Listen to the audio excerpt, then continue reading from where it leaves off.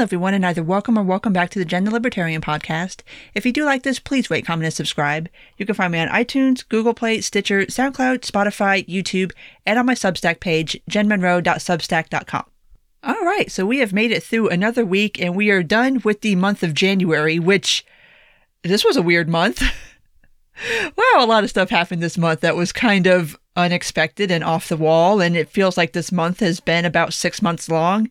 And this past week was calmer in certain ways, but in other ways was really kind of batshit crazy. So obviously we will talk about stonks, but we're not going to talk about stonks yet. We've got other stuff to talk about before we get to the whole GameStop situation. So I will start where I've been starting since March of last year.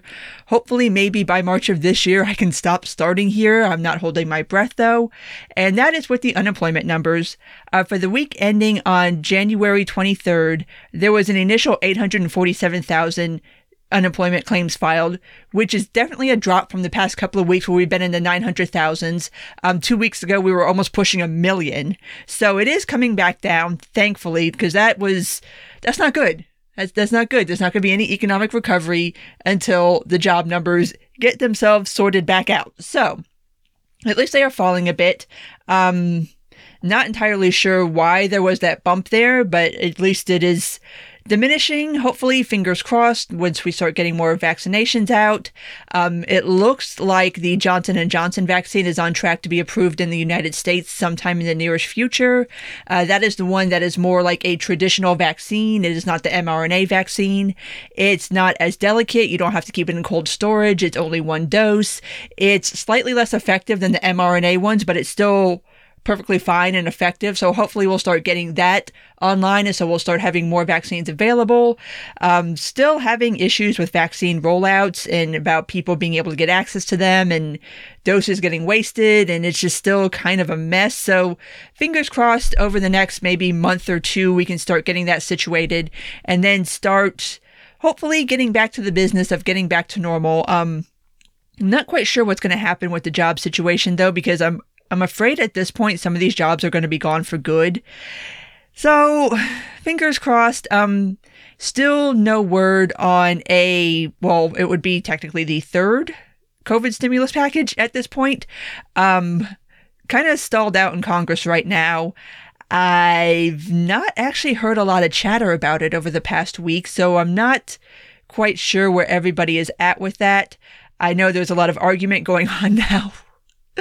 Because for some reason, progressives seem to have gotten it into their head that when Joe Biden said $2,000, that he meant an additional $2,000 on top of the $600, which I don't remember him ever saying that. And I thought everybody was pretty clear that the $2,000 was going to be inclusive of that $600. But now they're pushing for an extra $2,000 check. I saw... who was it? It was one of the squad. I think it was Ilhan Omar, who was pushing for $2,000 a month until the pandemic is over. I don't see that happening, but now there's a bit of an argument about the third stimulus check and the size of it, which it's supposed to be. As it stands right now, I think it's supposed to just be $1,400 to make a whole $2,000, but now apparently that's not good enough, and the goalposts have been moved, so now we have to have an argument about that.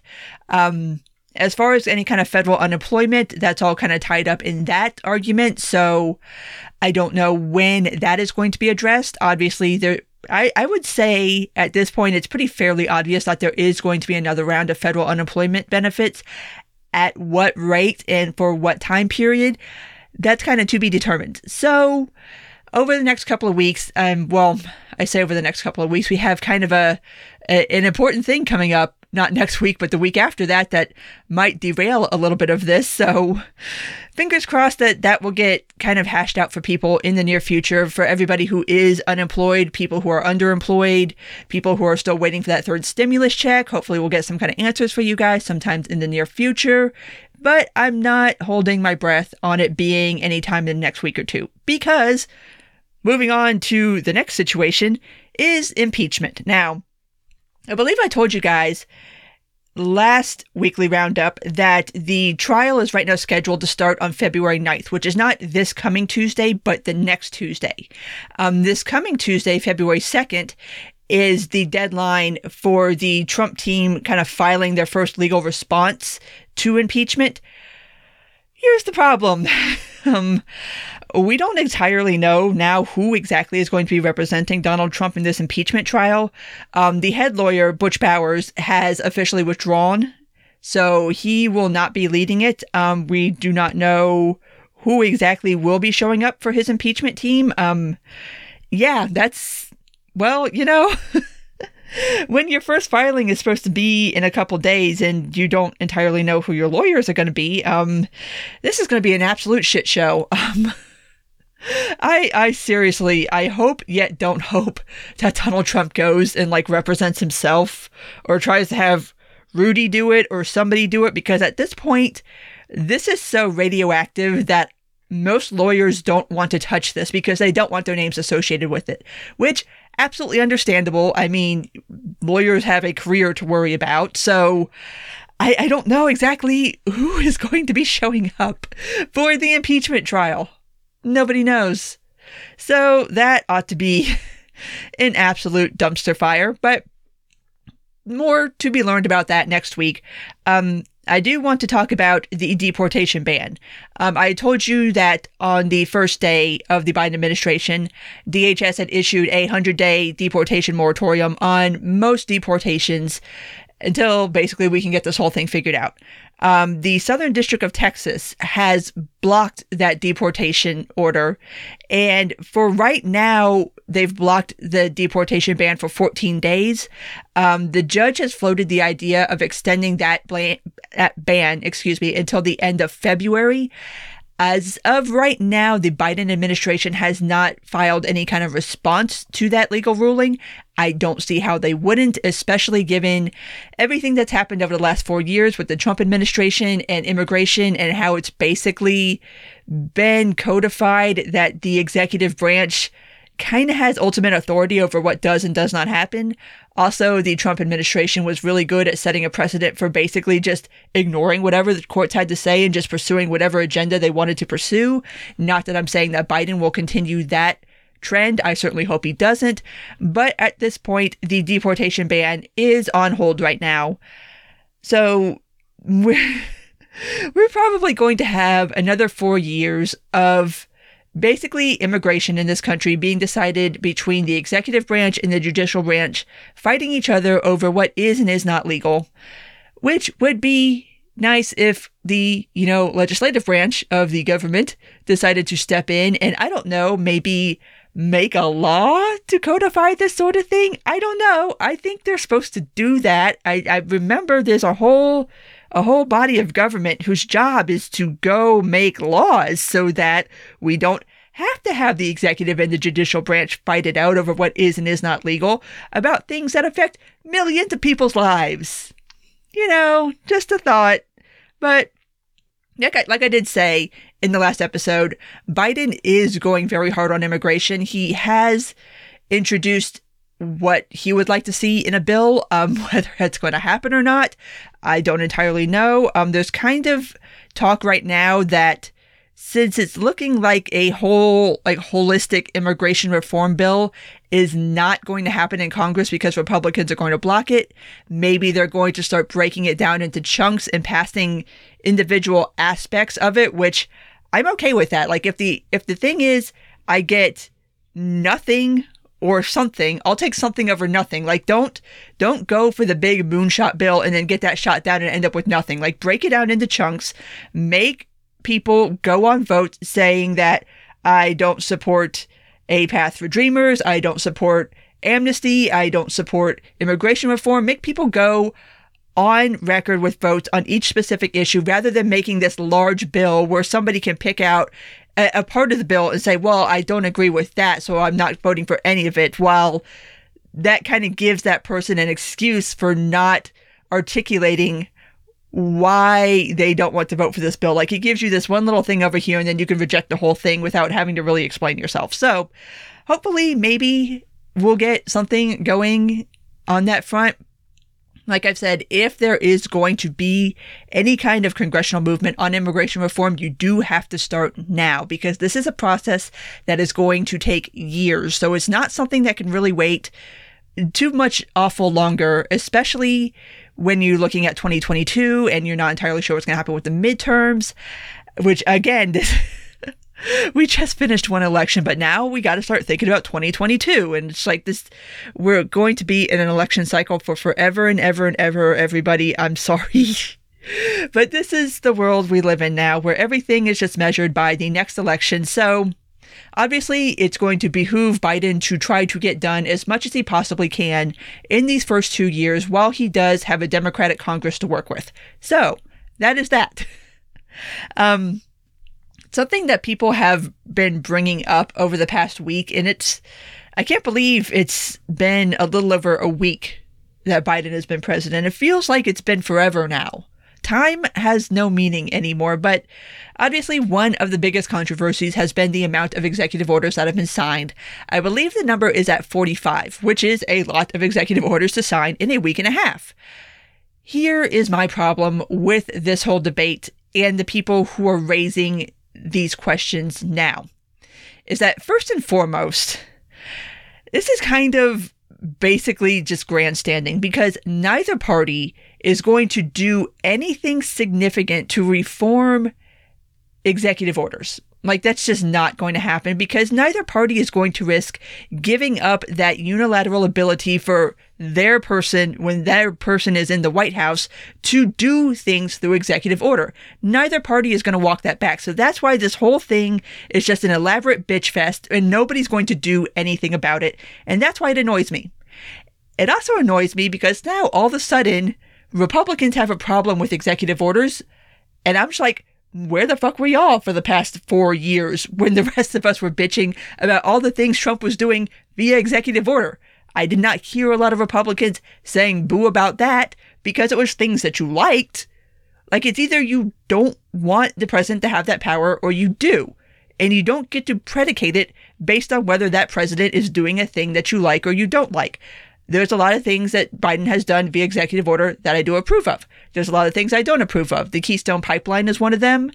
And I mean, it's just because I do have my points of agreement with what he did, it doesn't mean that I don't still ask for Congress to do their job so that the president doesn't have to or can't. Like, and it's been the same when Trump was president. It'll be the same when Biden's president. It'll be the same when the next person's president.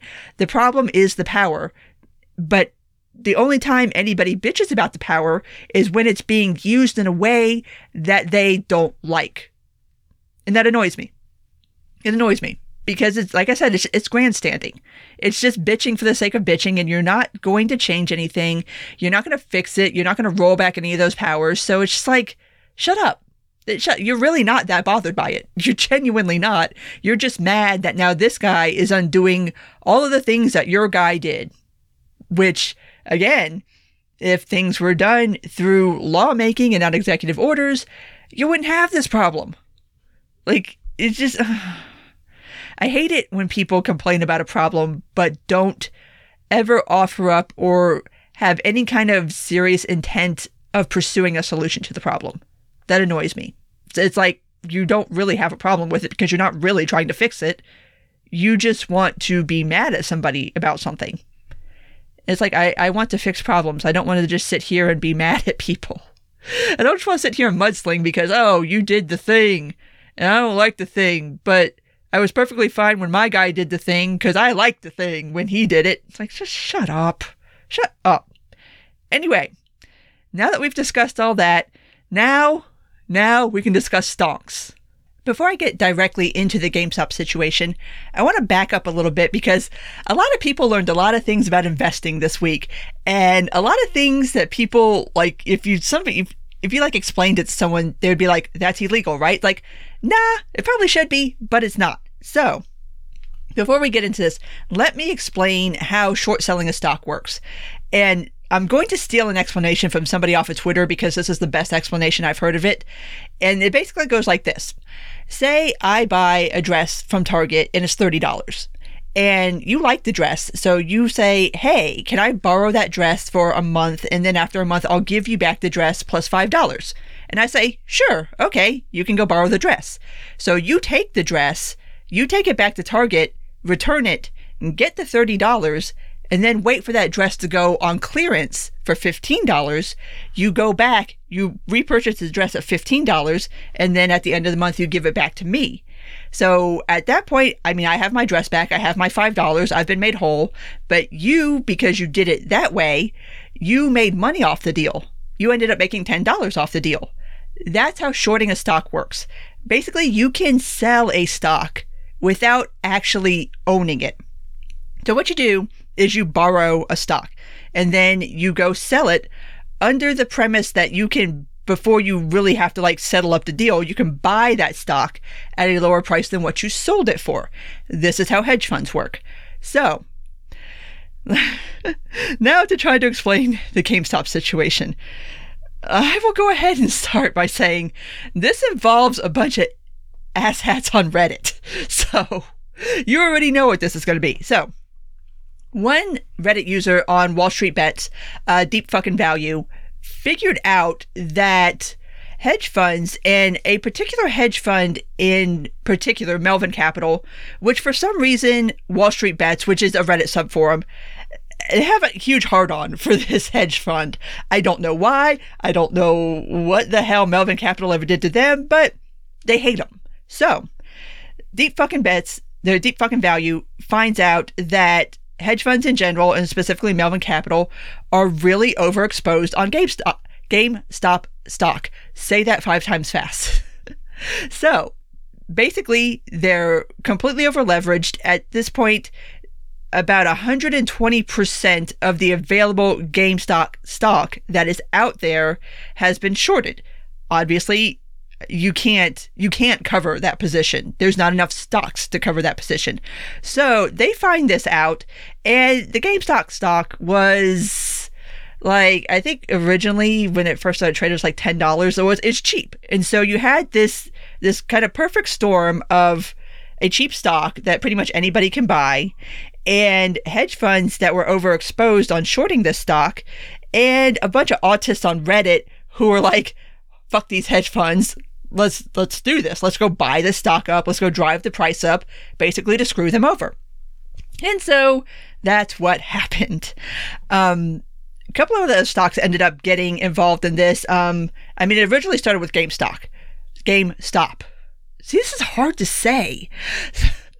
But it moved on to like AMC, Bed Bath & Beyond, American Airlines, Kodak, basically any company that's kind of on the brink of not really being able to be a company anymore. And here's the idea behind the Wall Street Bets guys and kind of the attitude that they take towards these hedge funds, which is that shorting a stock is predatory behavior in a way because it's contributing to the downfall of a company. Because what you're doing is you're betting on a company to fail. And sometimes, let's just say people will go out into the media and create a specific narrative and tell people like, oh, this stock is going to fall. You should go ahead and sell it now, kind of forcing the issue so that the stock does actually fall, so that they do actually make money. So yeah, kind of predatory behavior. I can understand people being pissed off about that. So starts with GameStop. I'm going to screw this up all damn podcast. I'm sorry. So we start with that. And I first started seeing like rumblings about this story on Monday.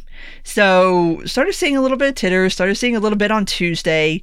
Wednesday, it started kind of gaining more mainstream momentum. Thursday, the story blew up. And then all of a sudden, everybody knows what's going on. It becomes this massive thing. And now that kind of brings us to Robinhood. If you don't know what Robinhood is, it's a trading app. It's pretty easy to use. The main selling point of Robinhood is that you do not pay a commission for buying and selling stock. It's completely free. So Robinhood has kind of become the go-to app for a lot of young people who are investing. And this has been a meme since like summer of last year about like Robinhood investors. So you got these kids, you know, you're investing, and I'm not saying that everybody on Wall Street Bets is like some autistic kid. Like there's some heavy hitters there. Like there was money involved in this. Don't get me wrong. This was not a bunch of people sitting around in their basement just investing $30 a pop. There's a lot of fucking money involved to make this happen. So that being said, we come to Robinhood.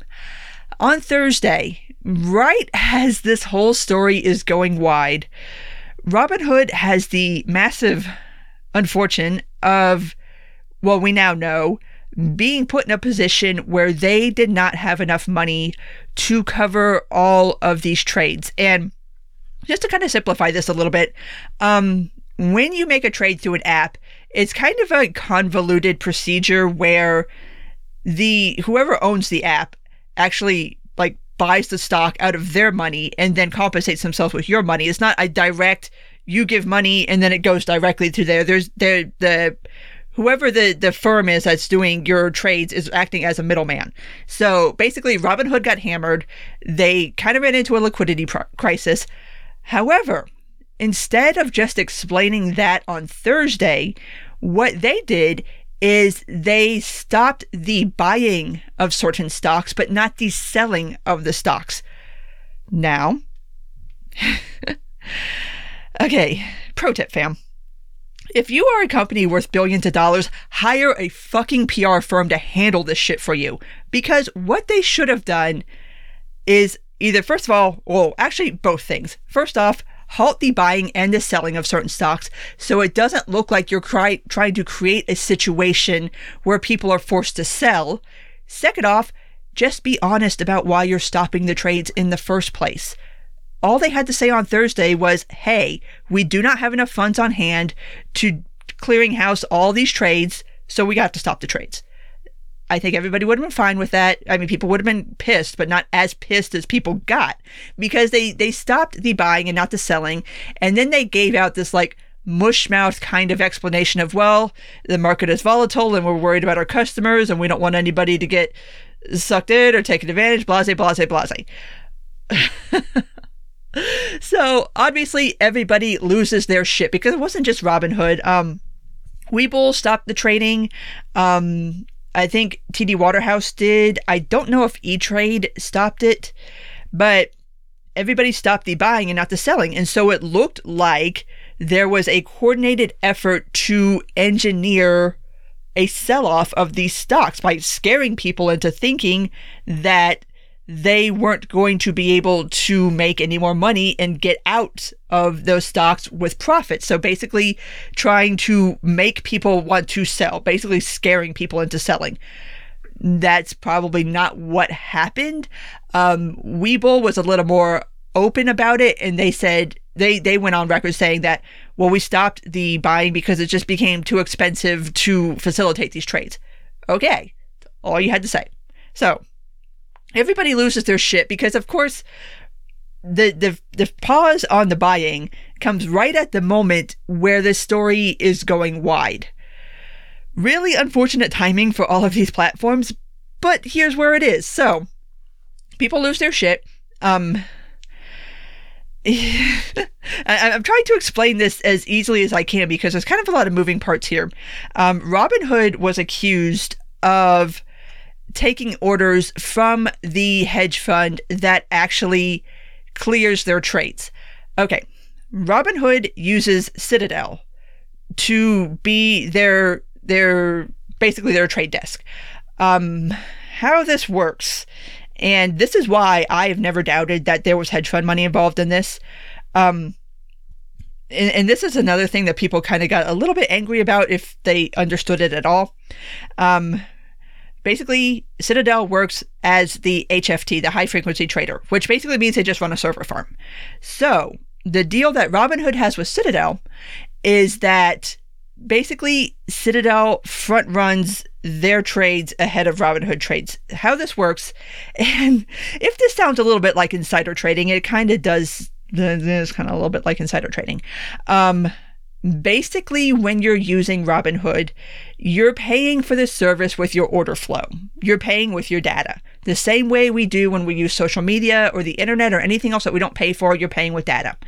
What ends up happening is that Citadel gets that, we're talking milliseconds of advance notice of what is buying and selling on Robinhood and uses that data to make their own trades based on activity going on Robinhood. They split the the profits between themselves and Robinhood, and Robinhood uses that to offset the cost of the service so that you don't have to pay. So it all gets a little murky from here. Wall Street Bets was kind of successful in targeting Melvin Capital. Melvin Capital has had to get billions of dollars from other hedge funds, most notably Citadel. And so, yeah, they were and were not successful. I mean, Melvin Capital is still existing right now. They are on life support. What's going to happen next week, I don't entirely know. But kind of spiraling out from there, and the reactions to this story as it started going wide was interesting to watch, honestly. So the story got framed as this group of people on Reddit, and a lot of people, for some reason, apparently, I don't know if this was like their first day on the internet or something, but they got mad at the Wall Street Bets people for calling people retard and autists, and I'm just like, are you new here? But anyway, so you have this group of people on Reddit who have taken on these big hedge funds and were being successful. I mean, they've caused losses in the billions at this point for these hedge funds. Like I said, Melvin Capital has had to have large cash infusions just to even stay alive. Other hedge funds have been bleeding money. I think Melvin Capital actually had to sell off their stake in Alibaba, which had to have hurt, to try to bail themselves out. So yeah, there's been a fair amount of damage caused by this whole, whatever it is you want to call it. I think it's funny as hell.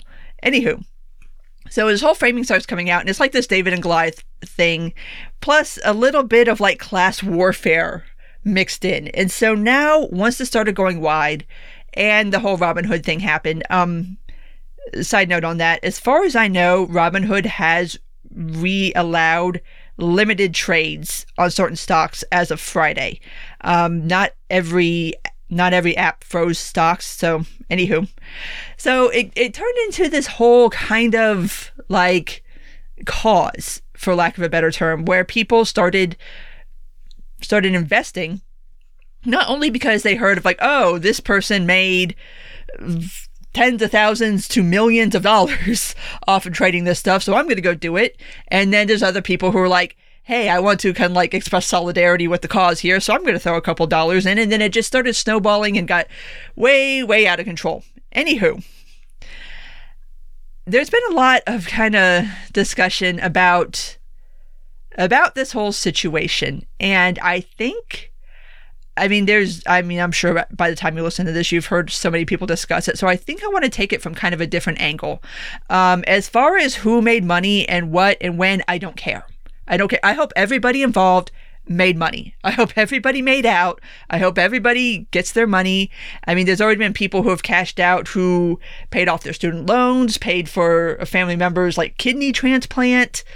The guy who actually discovered this, the deep fucking value guy, his portfolio sheet right now, after a $742,000 investment, he's sitting about $41 million. So, hey, cash out, get your money. Like, I am not mad at anybody getting their money.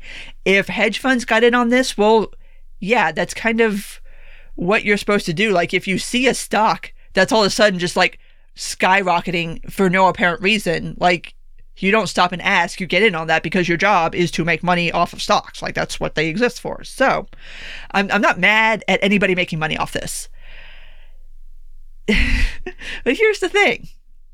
This, I don't think, for either the Wall Street Bet guys or a lot of the people who got involved after the fact, was about making money. This is about making a specific statement about certain activities that take place in the financial sector. To me, this is like another version of woke capitalism. Like, if it's like not a bad thing to say, take $30 and go buy a Black Lives Matter shirt, then what's the difference between that and taking $30 and going and buying GameStop or AMC or any of these other stocks? It's a way of using your money to support a specific cause. And it's not necessarily that you're going to get anything back from that. I mean, if you buy the Black Lives Matter shirt, you get a spiffy t-shirt. And I don't think we're getting spiffy t-shirts. If we are, please let me know. I need to put my name on the waiting list. But to me, it's part and parcel of that whole idea of using your money in an activist sort of way to achieve a certain result. Like I said, it's the same thing as saying you're going to bank with this bank or not that bank, or you're going to patronize this business but not that business. This is the same thing. What fascinates me the most about this story, though, is how it all started in the first place, which is a bunch of autists on Reddit decided to get together and use the internet, use these retail trading investment apps, and be like, fuck it, we're going to fuck with some people. And it worked. It worked. I mean, you can't say this was not successful. And so that kind of lays out the template. Like, if this is a thing that can happen now, it's going to happen again. Somebody is going to replicate this situation and target some other company. Whether you think that's a good thing or a bad thing, I guess it's going to depend on the company being targeted.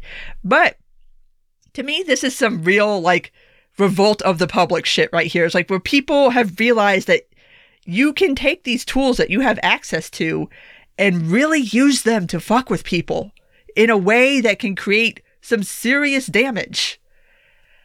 I mean, that's kind of amazing in a way to watch people come together and really, like, do something and it be successful like that. Like, feel how you want to feel about hedge funds or short selling. It's kind of amazing that they pulled this off. And I think that is going to have some long-reaching effects going forward, whether this will end up being like a blip on the radar, or if we're going to remember this as like the first time people really used their financial power in a way that could really hurt institutions. I don't know what the future is going to bring, but obviously, I mean, there's nothing to stop this from happening again, because, I mean, doing a short squeeze, which is technically what Wall Street Bets was trying to do, is illegal if you can prove that that is what was trying to be done. Here's the thing. It's a bunch of people on Reddit. It's not one hedge fund going after another hedge fund where, you know, like, the SEC knows who to go visit.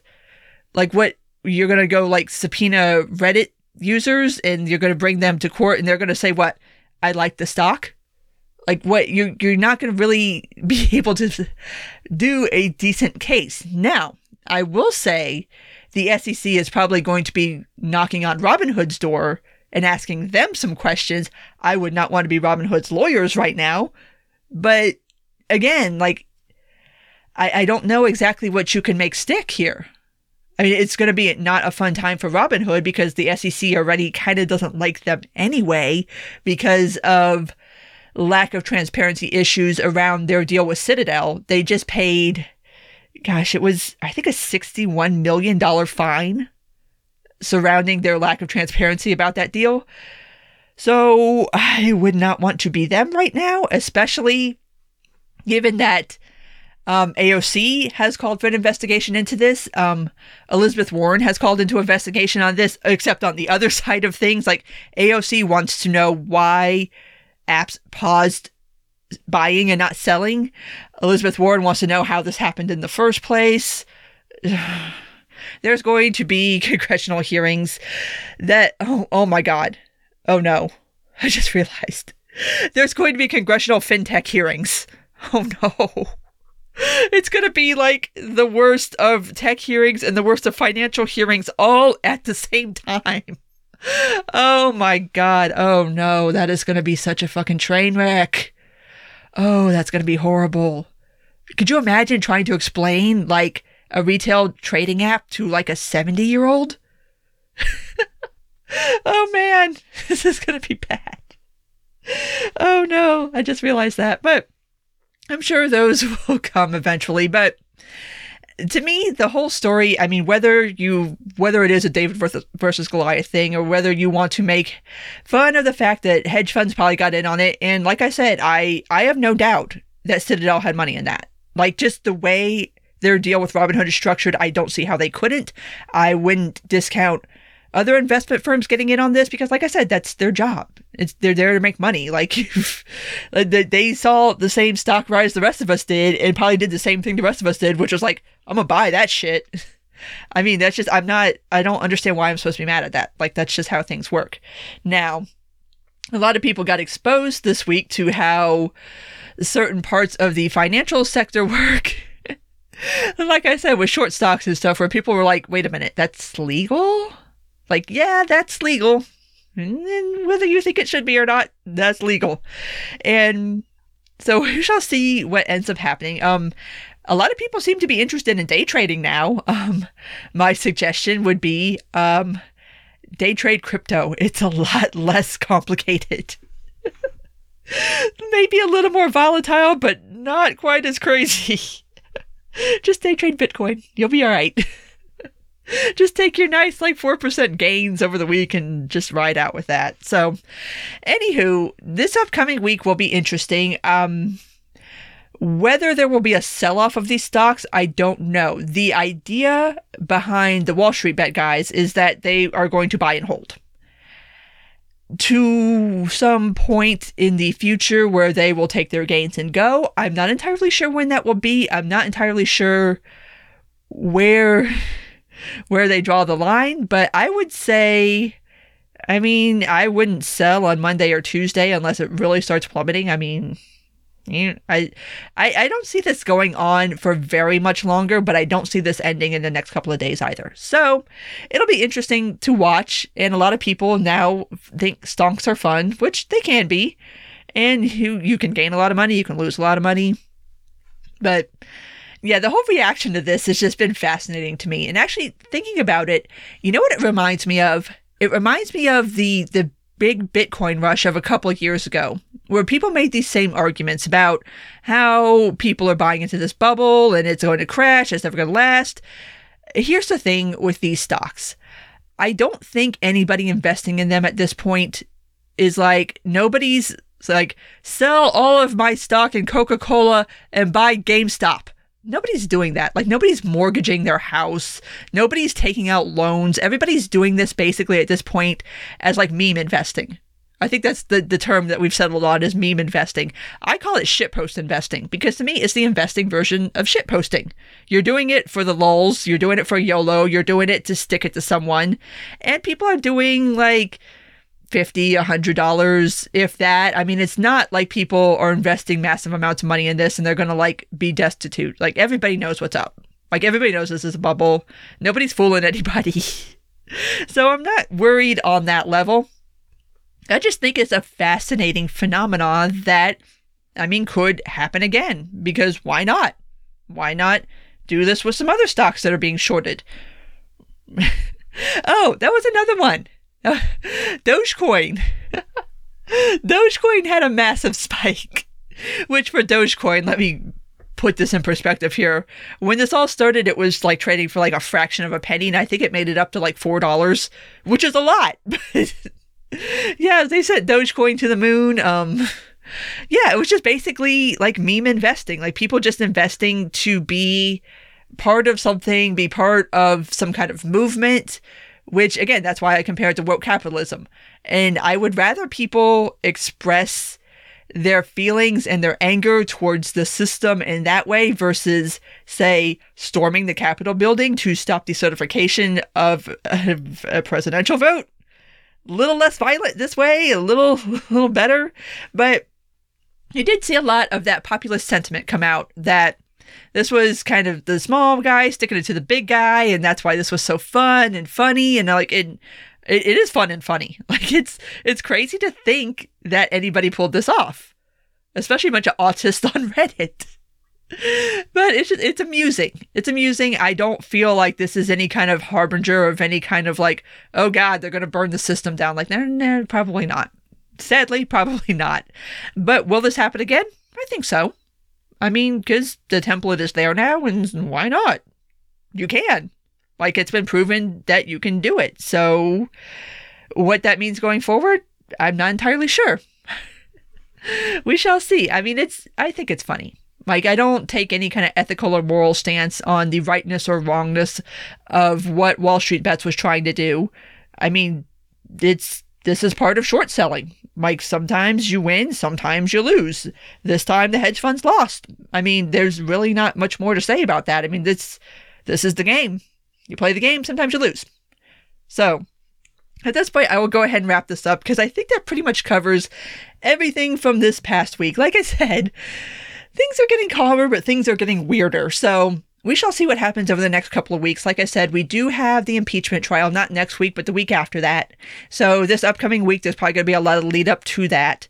One thing I did forget to mention is that in the Senate, Rand Paul decided to hold a vote on whether or not it was constitutional to impeach the president after he left, and most Republicans voted that it was. You had a handful that didn't, obviously Romney, Murkowski, Collins, the usuals. So it's kind of a portent as to how the vote is going to go down for the final impeachment vote. I mean, I don't know. I think it's really going to hinge on whether there's witnesses. Yeah, we're talking about like calling witnesses, like Capitol rioters. Oh my God, the Q shaman guy, the antler guy, he wants to testify against Trump. Let him testify. Let that man talk. Let him talk about how he was there because President Trump told him to be there. So there's going to be some fights this coming week over witnesses because obviously Democrats want to call witnesses. Republicans do not want to call witnesses for obvious reasons because we already know what the witnesses are going to say because they have not shut the ever-loving fuck up ever since the Capitol riot. So we kind of already know where they stand, but it would be nice to hear it in an impeachment trial. So that's probably going to be the big fight upcoming this week is witnesses versus no witnesses and who's witnesses and what witnesses and yada, yada, yada. So as always, if you did make it this far, thank you for listening. And if you do like this, please rate, comment, and subscribe. You can find me on iTunes, Google Play, Stitcher, SoundCloud, Spotify, YouTube, and on my Substack page, jenmonroe.substack.com. Take care, and until next time.